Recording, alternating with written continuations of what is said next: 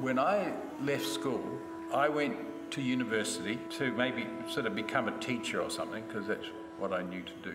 But there was an intervention, and that is the Beatles. You know, they went to Rishikesh and started talking about meditation, and so I picked up and said, to hell with this, I'm going to India. And I went to India.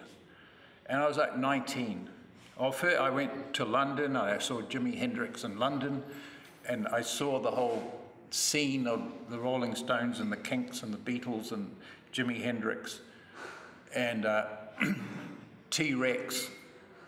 Extraordinary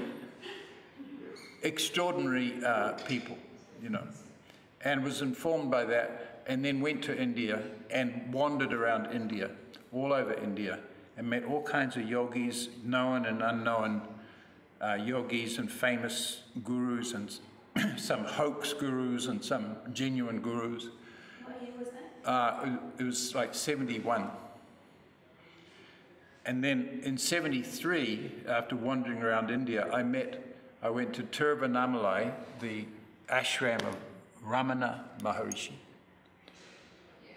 and there met students of Desikachar and Krishnamacharya, and they were sincere people going to, you know, on pilgrimage to Ramana ashram. And I was there, being sincere as I could, and they just told me about yoga because I hadn't had much success in finding yoga teaching. And in fact, I'd run away from a few yoga teachers who I thought were pompous, arrogant fools, you know, that I'd studied with who had ashrams, and it was disappointing for me. And so I came there and started studying with Desikachar and Krishnamacharya, and it was like, oh my goodness, it was like informed Indian spirituality, you know, informed, reliable teachings on yoga. Where was that, in Chennai? In Chennai, yeah.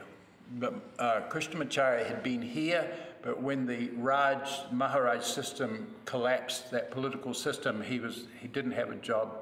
Which is one thing, you know, he came here to his yogashala one day and there was padlocks on the door. You know, it's a very upsetting thing for him in his, you might say, life mission to be thrown out of his own teaching circumstance and the ending of patronage that he had. And he had to go to Madras to make a living as a humble yoga teacher, you know, teaching private students and so forth.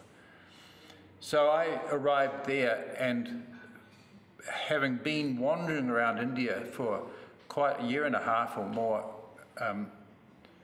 finding all kinds of extraordinary things, but there was no one explaining to me about how to respond, you know, efficiently and successfully to all the different gurus and powers. And there's an extraordinary country, this country. Full of charlatans and full of beauty also. And it's hard to sift out, you know, and it was hard for me as a young man to know how to respond appropriately for me, you know, to the powerful influences that had come in my life. So I responded well to their academic teachings of yoga. And I even wanted to go and, you know, had some time with Muktananda up in near Mumbai, and I wanted to go, and I could see how they were completely needed to make use of that empowerment that was coming through that line of teachers, and that, you know, that vast Siddha tradition. That, I mean, the whole thing is a mess now.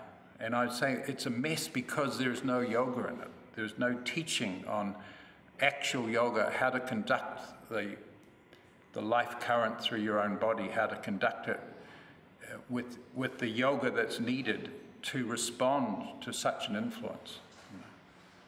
But it's the same as saying to a Christian, you know, you need yoga to respond to what the blessings that you have on you.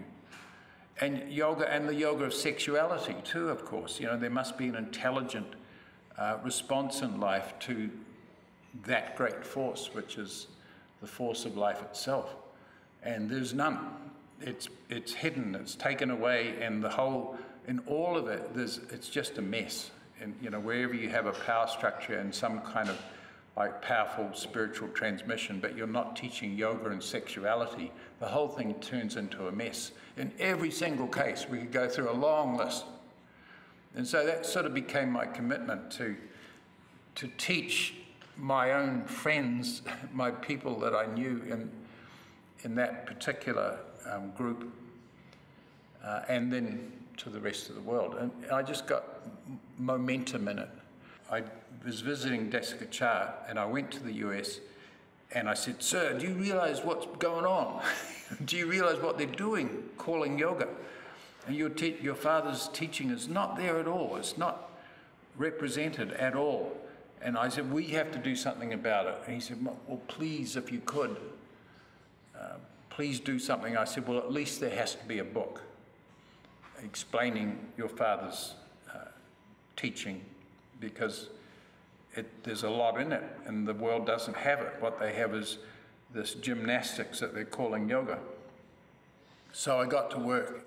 In terms of what I discovered as a young person in spiritual pursuit in this world and in India, what I discovered with Krishnamacharya and Desikachar to me was absolute pure gold for humanity.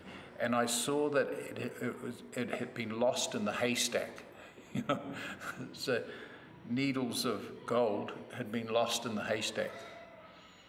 And I felt just a urgency, just so important to get down and hold it, because I didn't feel that Krishnamacharya and Desikachar necessarily had the skills, the worldly skills to do it. They weren't marketed, they weren't like that. They were sincere scholars, you might say, and yogis, and they had the limits of their own society on them.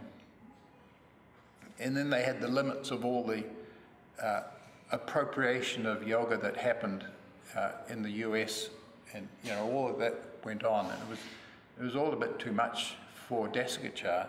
Where he felt that his father, I told you that his father hadn't seen the results of his own work, and Krishnamacharya was also very upset with the way his work had been associated with, the popularization of yoga, and that he had been ignored in that and that success of the brands of yoga. And so he had a lot of disappointment in him. So then when The Heart of Yoga was published in the US in 1995, I was up there. So that book, The Heart of Yoga, was my calling card to the world.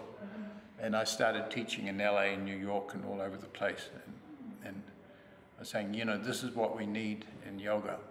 But by that time, the gymnastic brands, the branding of yoga as extreme, exaggerated body shapes had been branded as that is what yoga is. And it had all taken off as, a billion-dollar industry, 17 million Americans spending $1,000 a year on yoga by the time I got to the US. So it was big business.